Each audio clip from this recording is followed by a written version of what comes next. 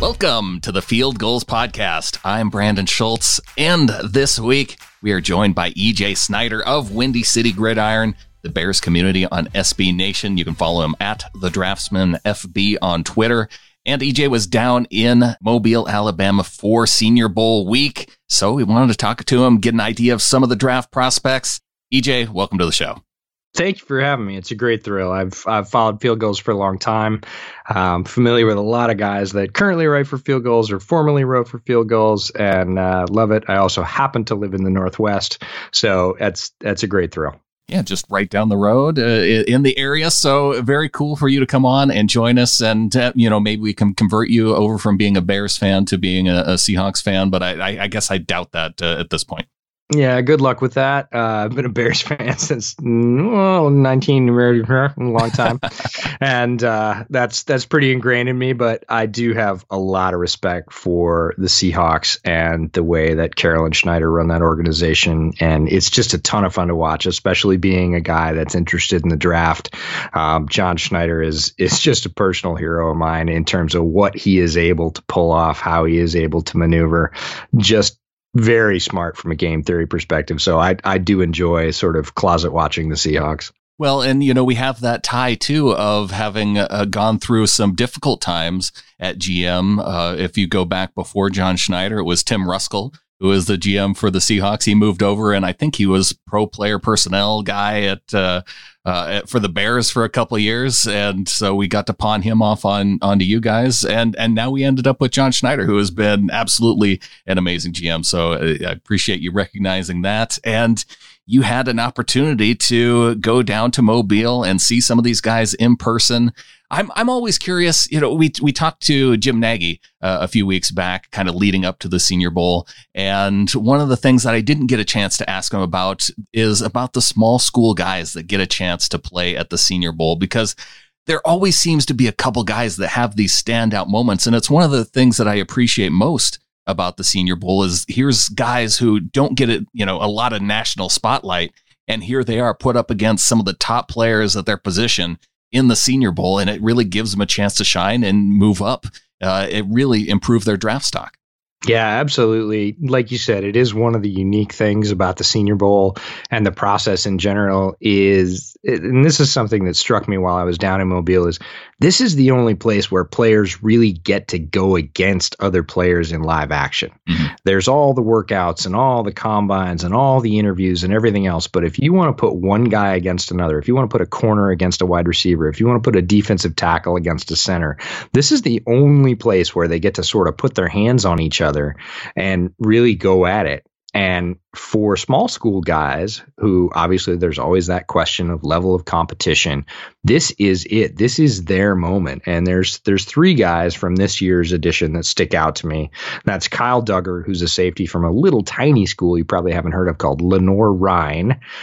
There's a guy named Ben Barch who went to St. John's, which is a Division III school up in Minnesota. And the third one's going to escape me. Oh, no, Antonio Gandy Goldman, who is a receiver from Liberty College, which you may have heard of for other reasons, but he's a legit wide receiver, 6'4", 220, and good skills. So all three of those guys had sort of varying weeks at the Senior Bowl, but, it's like you said, it's their chance to go against guys from Tennessee, Ohio State, Texas, you name it, and see if they can compete. And that's a real deal. And scouts look at all those reps to say, am I getting somebody that's in over their head? Am I getting somebody that has potential and could improve? Or am I getting somebody that's ready to go? So Gandy Golden having a chance to kind of show up and practice. He did have one big drop that I think people are maybe making a little bit too much of a big deal about. But, the Seahawks, they could really use a third wide receiver. And I am kind of curious about, they do have their big guy, but Gandy Golden also on the bigger side. And maybe you can never use too many the big wide receivers. No, you can't. If you can get a guy that's 6'3" or 6'4" and has legitimate skills and cutting ability, you go get him. Gandy Golden had a drop also in practice on a really nice route. But the thing to remember, or at least for me to remember from that route, is he absolutely burned his guy. Like, he had a good cut. He had strong separation. He was wide open. I don't mean pro open. I mean like 2-3 yards open, and got hit with a nice arcing ball down the left-hand side, ended up dropping it. But that wasn't representative of his week. Generally, he looked very quick in the little box drills they do to warm up, especially at that size. Usually guys who are on the taller side have trouble sort of squatting down and changing their momentum. He didn't seem to struggle with that at all. And he caught most of the balls that were thrown at him. He had a couple of drops. Hands are going to be a thing, but they're mostly concentration drops. And that's solvable. It's not like he doesn't know how to catch, or he consistently body catches or double catches the ball. He can catch the ball with his hands. He's a big guy. He's got good speed, knows how to use that body to sort of frame people out, but also can just cleanly get away from them as well. He's not just a possession receiver. So I think the arrow's pointing up on a guy like Gandy Golden. Well, you mentioned the opportunity for these players to go one-on-one in a game situation and also one-on-one in practice. But when you look at the game, at the Senior Bowl that was played, the North versus the South, one thing really stood out to me more than anything at all in the game situations, and that is I do not want a tackle drafted by the Seahawks who played on the South team at all. It's funny you bring that up, because it was the one point I was like, I wonder if he's going to talk about the South tackles.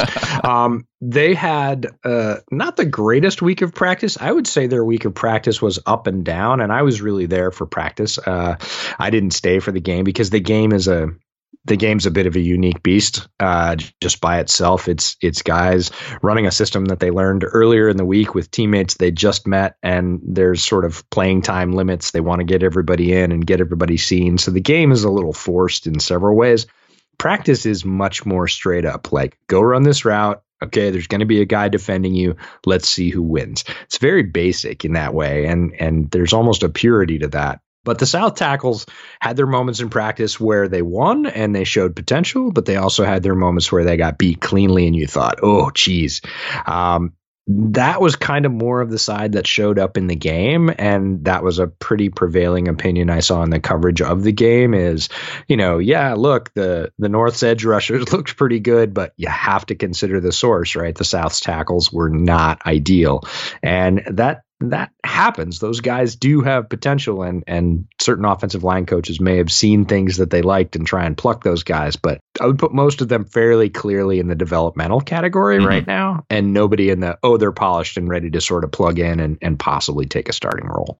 Well, while I was watching the tackles from the South just get destroyed, there was one guy that stood out on the interior line, and that was Logan Stenberg of Kentucky. And, of guys who could hold it down, he looked like he was holding it down his position really well.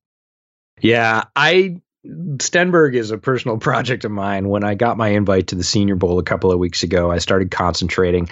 I actually asked Bears fans, as I'm a scout for a Bears site, and said, hey, I know that tight end is absolutely a need. What do you guys think are the top needs besides that, so I can kind of focus my film work before I get down there and have an eye and a familiarity to the position groups that are really relevant? And we disagreed a little bit with the fans, but that's okay. It came back pretty regularly. And interior offensive line is definitely a need for the Bears as well. So Stenberg was on my film list heading in, and I was fascinated by him because he's a huge dude. He's 6'6", 322, big wingspan. He doesn't move well laterally, but he is incredibly strong, and he plays with a mean streak. He finishes. So if you put that guy in a phone booth in the guard gap and say, don't let anybody through here, he's really good at that. And what came to the fore during certainly the Senior Bowl practices, he was being coached by the Cincinnati offensive line coach, was that guy is, to put it pleasantly, a yeller, and he wants things done his way, especially with technique. And I understand that. He's trying to see how the guys take coaching, but Stenberg was asked to, do and learn some techniques that he hadn't used before. And quite frankly, the rules of the Senior Bowl, or at least the unwritten rules of the Senior Bowl, go against a guy like Logan Stenberg. Logan Stenberg is a big, strong dude that doesn't do everything technically correct in terms from an offensive line perspective. He doesn't bend super well. He doesn't always use leverage, but he's big enough and strong enough and long enough that he gets away with it. And very few people get by him. Well, The Cincinnati Bengals line coach wasn't wild about that and wanted hand placement and strikes that were on time and this and that. And he got on Stenberg pretty hard. And the other thing is you can't put anybody on the ground at the Senior Bowl. There's a higher risk of injury if you fold somebody over and lay on them. That is Stenberg's game left and right. If you turn on his tape in Kentucky, he is pancaking guys. He's laying on top of them. He's pushing guys down who are pass rushers. They try and get up. He pushes them down again. He just plays with that edge. And the bottom line is a guy like him with his strength and his frame, if you put him in the gap and say, just get it done, Logan, he gets it done. Not many people get by him. But if you say, oh, you got to do this and drop your butt and put your hand here, he's probably not going to do as well. So it's a classic case of, do you care about how it looks or how it works? And with Stenberg, it works, but you have to be able to kind of just stomach how it looks, which is, let's just say not technically perfect, but he can get away with it. So he's a fascinating case study. He's a great dude. I actually ended up running into him in the bathroom of the Players Hotel. The barmaid had kind of sent me down into the area where the teams were doing like psychological testing. And so I show up and this NFL bouncer type stands in front of me and I'm like, hey, the barmaid sent me down here. Said the bathroom's on the left. He's like, okay, go through. And so I'm in the bathroom. I go to the bathroom. I'm washing my hands and this guy comes out and he's huge. Right. And I'm like, I think that's Logan Stenberg. And I look at his shorts and it says University of Kentucky and he's the only Kentucky guy there. And so I said, hey man, are you almost done? And it was like 8:30 at night. He goes, oh no, sir, I love it. Classic Southern play, right? Sir, I have like 5 more tests to do. And I was like, well, that's rough, man. Try and keep your head down. And I was like, should I say something? And I was like, look, just for what it's worth, I know the offensive line coach is on you pretty hard, but I really like your game. I like the results and just keep your head down and keep working, man. And he was like, well, sir, I really appreciate that. And I just washed my hands and walked out. But Stenberg's a good dude and he's really effective. Like, that's the bottom line is you put him in a gap and you say, control this gap. Nobody gets by you. And he's like, yes, sir. Right. And that's going to happen. And if you're okay with that, Stenberg's a guy you could look at. Well, the one area that I'm really looking at, and it's why I was watching the tackles primarily, it's because the Seahawks could use a right tackle. Jermaine Ifedi going to be a free agent this offseason. Dwayne Brown, he's getting toward the wrong side of 30. And so I am kind of curious about the tackles. Were there other guys that stood out to you during the week as potential starters at the tackle spot? Yeah, potential starters is the key there. There's some guys we didn't get to see a couple of guys, and that was unfortunate.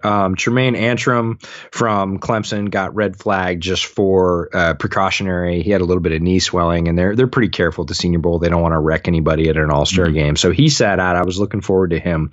Again, always you get a guy from a top program like Clemson with great size. He's 6'4", 330. I was interested in seeing how he stacked up against the rest of the competition.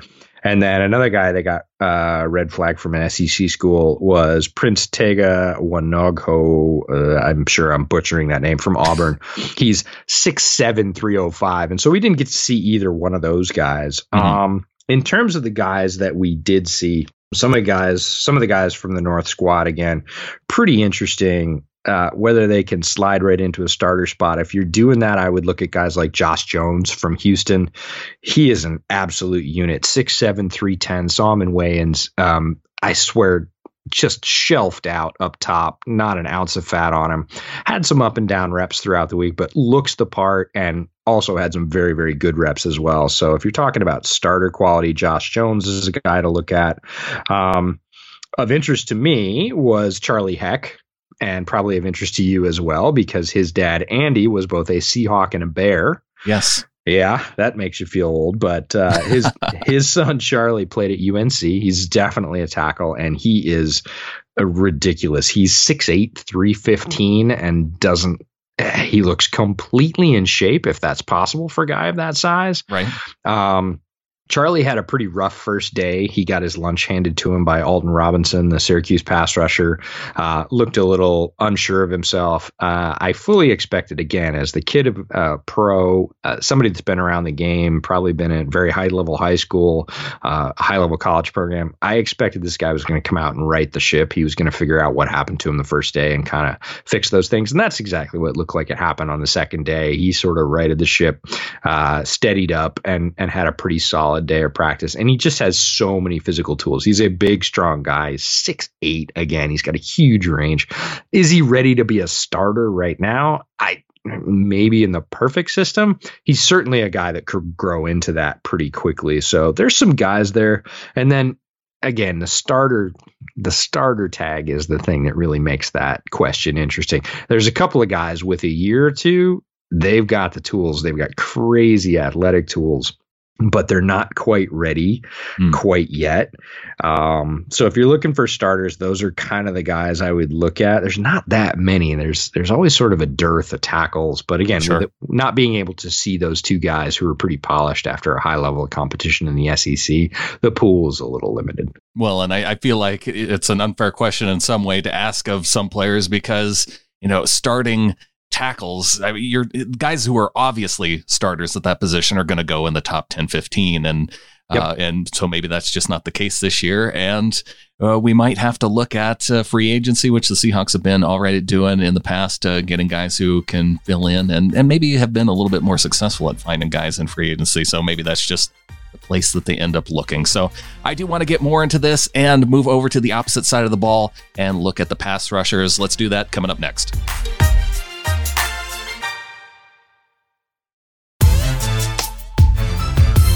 Talking to EJ Snyder of Windy City Gridiron about the Senior Bowl and some of the guys he saw down there while scouting them throughout the week. And I want to talk about probably the biggest need for the Seahawks, especially the fact that, well, it's probably a biggest need for just about any team out there. But considering the Seahawks only had 28 sacks this past season, they're going to need some pass rushers. And you touched on a couple of the guys who had big games. Bradley Anae having his way with whoever was at the tackle spot for the South. And then you had Uche on the other side for Michigan. He had a game as well, although he did forget that it wasn't two-hand touch playing Justin Herbert while he was out on the field. But that was kind of interesting. Have we figured out what exactly was going through Uche's mind during the Senior Bowl when he had a clear shot on Justin Herbert and just decided to place his hands on his waist? I think there's two sets of rules, right? There's the rules for most everybody. And like I said, the unwritten or at least the verbal spoken rule, nothing will get you yelled at more quickly in a Senior Bowl practice than putting a guy on the ground. Now, if a wide receiver and a cornerback both dive for a ball and they end up on the ground, like the coaches aren't happy about it, but they totally understand that that's the thing. If you're a linebacker and you flat out light up a running back and put your shoulder into him as he's going down, you're going to hear about it. If you're an offensive guard and you get a defensive tackle off balance and you do more than sort of toss him, if you toss him and land on him, you're going to hear it like from multiple sources really quickly. It's a way to get guys hurt. And I think Uche might have been not sure that rule got turned off. He had such for an the game. easy, clean shot at Herbert. He thought, okay, this guy's, future top 15 pick. Think, right? Yeah, exactly. This is a business decision. This is the old Deion Sanders business decision, right? And all these guys they're all there for the same reason. They're all there to showcase their talents, find a potential employer, and go as high as they can. And yeah, you can wreck a guy in the Senior Bowl, but what good is it? I think some teams might even look at that as a negative, like, hey, this guy doesn't get it, right? Mm-hmm. He doesn't understand where he's at. He doesn't understand, let's just call it situational football. So I would have liked to see him at least give him a good hard shove, but not laying his shoulder pads into his ribs. I can't really fault him for that because he gets it. Yeah, well, when I did watch and saw that, I think they went back during one of the breaks and showed the guys in the locker room, and that one of the chants was 1, 2, 3, get paid. I feel like the guys there, they probably know what they're there to do. And yes, he showed enough around the edge, beating his guy, blowing him up. Just the fact that he didn't lay into the quarterback. Yeah, maybe a smart decision by him. And based off of what you've said about the coaching makes a lot of sense. But who are some of the guys that you do like of the potential pass rushers? Is Josh Uche a guy that the Seahawks, potentially in the late first or in the second round that they should go for? Or maybe a guy like Bradley Anae, or maybe there's some other guys that really showed up to you on at the practices.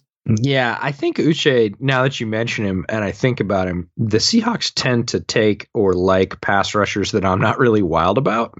LJ Collier being a classic example. I was a little bit lower on Collier than a lot of people were. The Seahawks decided in the first round he was their guy. Right. So Uche is a guy that I'm a little bit similar about. I actually like him maybe a little bit better than Collier, but he's not on the top of my list. But now that I think about it, I think that might just be a perfect Seahawks guy. He's got talent. I'm not saying he's not talented. It's just the Seahawks prioritize different things in pass rushers than I do, and that's fine. The pass rushing group is really interesting. It's not listed as a strength in this year's draft, but there's some really, let's call them hybrid guys around the edges who were either small 4-3 ends or maybe almost classic, Sam linebackers who fit in this category of where are you going to play them and what are they going to do? To put it in a frame of reference for Bears fans, that's Leonard Floyd, right? Leonard Floyd is not a classic sack artist, but he's a really good football player. He sets the edge. He can drop back and cover. He's long. He's rangy. He's athletic, but he's not going to rack up 10 sacks a year. And there's a ton of guys like that in this year's class. One of the guys, Kenny Willekes from Michigan State, I got to talk to him. He was a classic 4-3 end at Michigan State, played with his hand in the dirt all the time, plays with a ton of leverage and effort. Got a chance to have a conversation with him, ask him about transitioning to a 2-point stance because he's been working on that. He obviously knows that's going to increase his versatility. He thinks it might actually make him faster because it was very interesting talking to him. He's when I'm down, he's a guy that really tends to drop his butt, put his back flat. And he said, I have to go up. And then if I'm going to dip, I have to go back down. And then I have to go back up again and hit the quarterback. He said in a 2-point stance, I'm already up. All I have to do is dip and raise up and hit the quarterback. So once I get this 2-point stance thing mastered, I feel like I might actually be quicker. And that was just a fascinating conversation to have. But Willekes, a guy I like a lot. A really interesting guy was Jason Strowbridge from North Carolina. Now, this is a guy that came in more typically as almost a 5-tech defensive end up in the 270 range. He lost about 10, 15 pounds. For the Senior Bowl, came in the 255, 260 range and played as a 2-point edge, a more classic edge, and wrecked the first day of practice. Tuesday practices, Jason Strowbridge was everywhere. And I was like, who's the guy in the UNC helmet? There's no edges from UNC, right? And I looked him up and I'm like, he's supposed to be a 5-tech. He doesn't look like a 5-tech. And then I looked back at his weigh-in numbers and realized he dropped a bunch of weight, probably on the advice of his agent, and was playing in a 2-point stance and looked really good doing it, looping on stunts. He's very familiar with working his hands, being a 5-tech. Guy that really showed up this week that kind of came out of nowhere. And then Bradlee Anae, you talked about, going to be familiar to a lot of Seahawks fans who maybe watch the Huskies as well. Bradlee Anae plays for Utah. He's in the Pac-12. He had a great season, ended up with like 13 sacks. I'm sort of up and down on Anae, but he had a great game, showed up when the lights are on, and that's something scouts are going to look at. Is he a gamer, right? When the lights come up brightest, is he going to play his hottest? And he had a great game. Cool thing about Bradlee Anae, if you're looking at him, is he's already got a bevy of pass rush moves. He's got 3 or 4 good moves that he can go to, and that's really rare in college. I know that sounds like it should be the thing in D1. There's so many guys that have one move and then maybe another half a move that works sometimes when they don't want to use their primary move. A guy like Bradlee Anae showed easily 3 or 4 moves in practice this week, and that's something. That's an advancement as a pass rusher. Plays with high effort for sure, and again, showed up in the game. So people are going to be paying attention to him. Those are pretty much the guys on my list, but then there's those sort of edge guys like Carter Coughlin was a guy I took a look at in the middle of the week from Minnesota, who was more of a classic edge, but he trimmed out and is looking to play almost a sort of rangy outside linebacker or nickel outside linebacker. Told me he was focusing on pass coverage in the month in between the end of his season and the bowl game because he really felt like he just wants to learn, and he knew that pass coverage was something he didn't do a ton of. He was sort of a spot drop pass coverage guy in the Big Ten and knew that he needed to increase that skill going into the NFL. So went to the cornerbacks coach at Minnesota and was like, hey, what do I need to know about pass coverage, right? And worked on pass coverage, and it showed in the Senior Bowl. He can go forwards, he can go backwards. He's got a surprising amount of pass rush. Is he going to line up against a straight up tackle and take him one-on-one? Probably not, but is he a hybrid guy you could bring in and around in stunts and throw him back in coverage sometime, really kind of confuse the offense? He is. So a lot of interesting guys there. Yeah, and I was interested in hearing you bring up Strowbridge because it was one of the guys that I had heard him talked about all week, and so I was focusing on him at the game, and it seemed like they played him more inside. So it's kind of curious to me that they, after having such a good week, playing kind of an outside position, they moved him back inside for the actual game. Yeah, it's tough to tell what the coaching staffs on either side is really hearing from their other coaches. Because one of the really interesting things I learned, I learned a ton of things going to the Senior Bowl in person, but one of the really interesting things I learned is every team has the ability to put two representatives on the field. So it's not just the Bengals and the Lions who are the coaching staffs who are leading the drills and doing the meetings and the installs and all that. Every team can put two reps on the field so that they can actually see these guys at field level and be up close and hear. They can't necessarily influence things, but it's pretty interesting how insular the whole coaching, scouting, draft community is. All these guys know each other. As you know, staffs get moved and people get jobs in other places and they go to college and then back to the pros, and all these guys know each other. And all week long, all you see in the stands and on the field is, "Hey man, how you doing? Good to see you. Hi, how's the family?" Like, all these guys know each other. So you never know what the coaching staffs are getting from these other folks that are on the field saying, "Hey, pop Strobridge inside. We want to see if he could play standing up in the middle." Especially, like you said, after he had a really sort of eye-opening week at edge, maybe they thought that he could showcase even more versatility. I'm not sure. We don't have privy to that, but it's an interesting decision given how many eyes he opened playing outside that they would slide him inside. Well, moving back over to the offensive side of the ball, one of the needs for the Seahawks, and I don't know if you'd say it's a big need, but they've had some issues at the tight end spot, especially with Will Dissly getting injured this season and, not really having the kind of depth it was just especially noticeable. Once Will Dissly went out, it changed the offense. They didn't have kind of the size. They didn't have the ability to block on the edges like they did with Dissly. So I feel like the Seahawks may go into this draft looking for another guy to pair with Dissly. And I'm kind of curious, especially watching the game. One of the guys that stood out to me was Harrison Bryant of Florida Atlantic. And not particularly in terms of a pass catcher, but in terms of a blocking type tight end. Was there anything that stood out to you from Bryant? Yeah, Bryant is a guy that I, again, studied on tape, tight end being one of the Bears' needs. He's got great size. He's 6'5", 240, ran a fairly sophisticated offense. I was familiar with him because I'd scouted a couple of guys from Florida Atlantic last year, and he'd showed up. He'd made some plays across the middle. He'd moved the chains a few times. He made some big catches downfield in the seam, and I thought, okay, I'm going to put a star by him. He continued to do that all of this college season and didn't look any different when he showed up at the Senior Bowl. Looked like he belonged, ran routes very well. Wasn't terribly stout in blocking, but again, coming from the offense he comes from in Florida Atlantic, that's not surprising. But he's all of his 6'5", 240. I could easily see him slipping into the league at 245 or even 250. He's got the frame for it. He looked very natural catching the ball. He's not slow. He's fleet of foot. He can be a guy that can add something to your offense. And I think you're right. Dissly's such a great story, and the injury was such a blow, really, to the Seahawks and obviously to him as well, that, it reminds me a little bit of a guy like Hunter Henry, right? I'm not saying they're the same player. I'm saying Hunter Henry, when he's in there, terribly effective and really helps the Chargers offense, but he's had a couple major injuries in a couple of years, and he's a free agent this year, and that always puts sort of an asterisk after that guy. Mm-hmm. And the Hawks, I think, would be I'm not going to say negligent, but certainly not looking at all their options if they're not looking for a complement that can come in and really take some of Dissly's reps if he's not in there. Well, another one of those guys too, talking about Dissly, he's one of those, he's a player that in college, well, he was a converted defensive lineman over to the offensive side of the ball. They didn't throw him a ton of passes, but he's shown that he could be very effective in the passing game. I'm kind of wondering if you saw something similar with a guy like Sean McEwen of Michigan, a guy who's traditionally just is a blocker, but a guy who maybe can catch.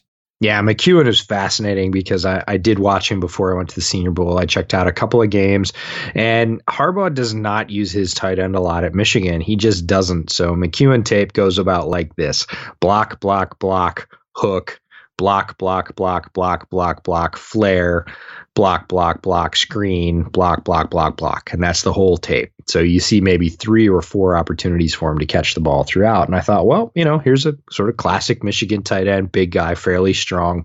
McEwen had leaned out a little bit for the Senior Bowl and comes out in the first day of practices and looks completely fluid running routes, shifting that weight, shifting that height, catching the ball with his hands away from the body, corralling it in really smoothly and cleanly, keeping his momentum. And I thought, whoa, wait a minute. And the immediate thing that sprang to mind was another guy that we've seen come out of the Big Ten in recent years and, surprise. And that was George Kittle. And I'm not saying Sean McEwen is George Kittle. Let's just get that out there right now. But Kittle was a guy that blocked and blocked and blocked at Iowa, caught like 10 or had like 10 opportunities to catch a ball his entire senior year.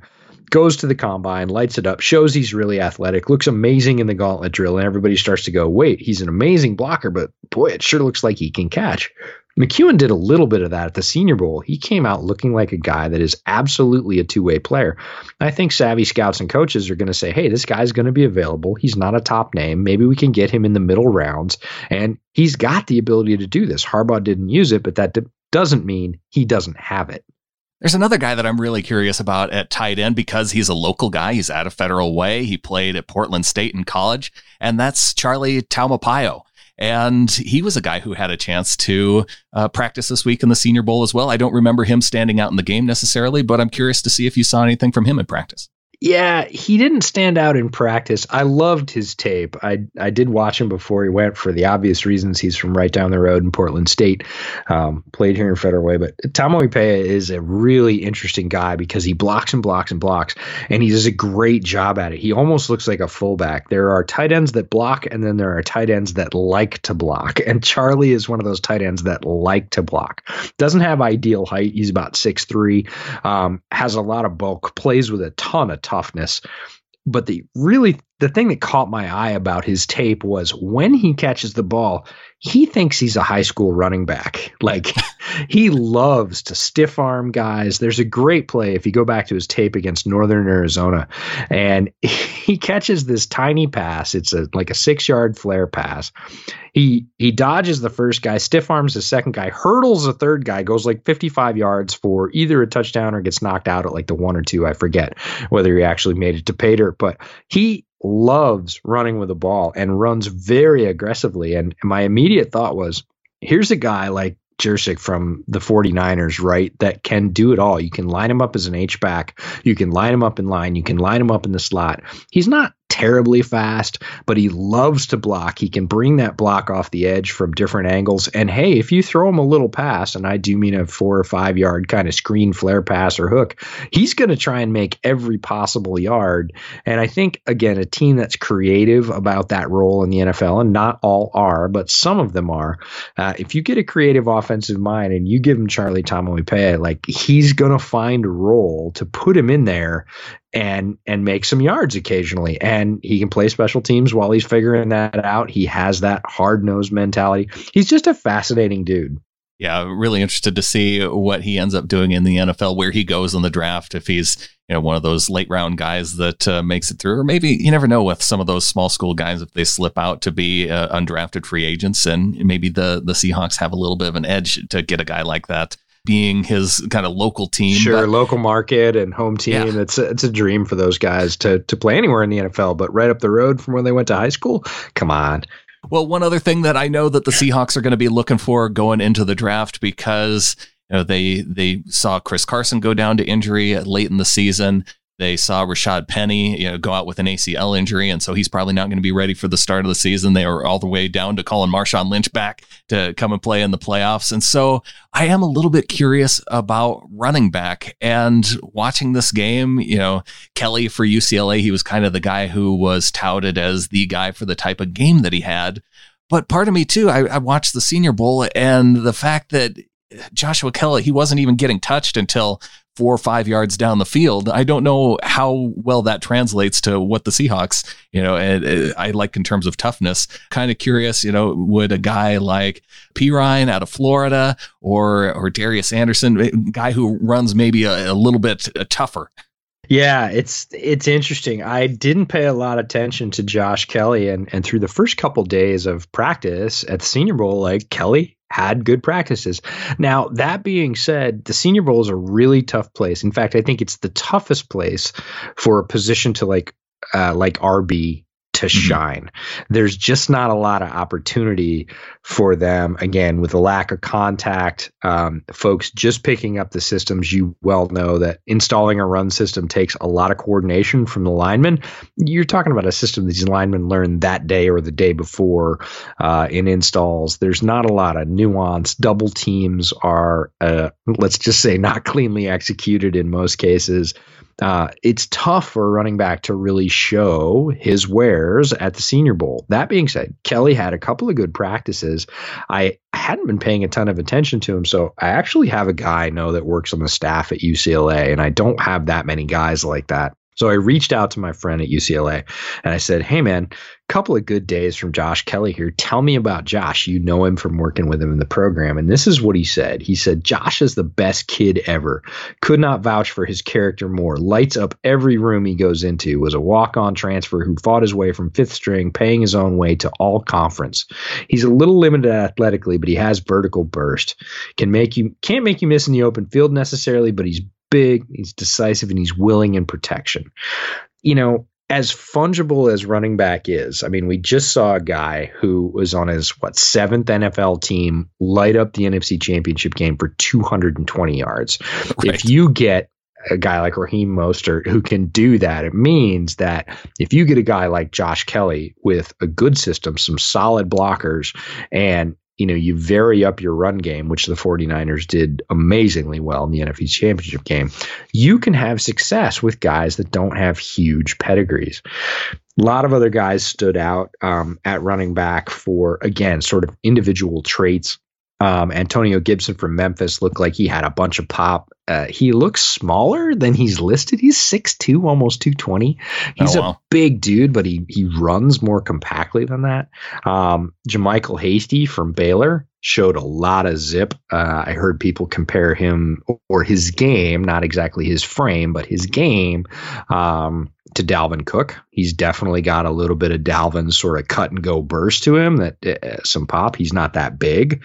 But there's guys that, again, give you a flavor that might fit with your particular system.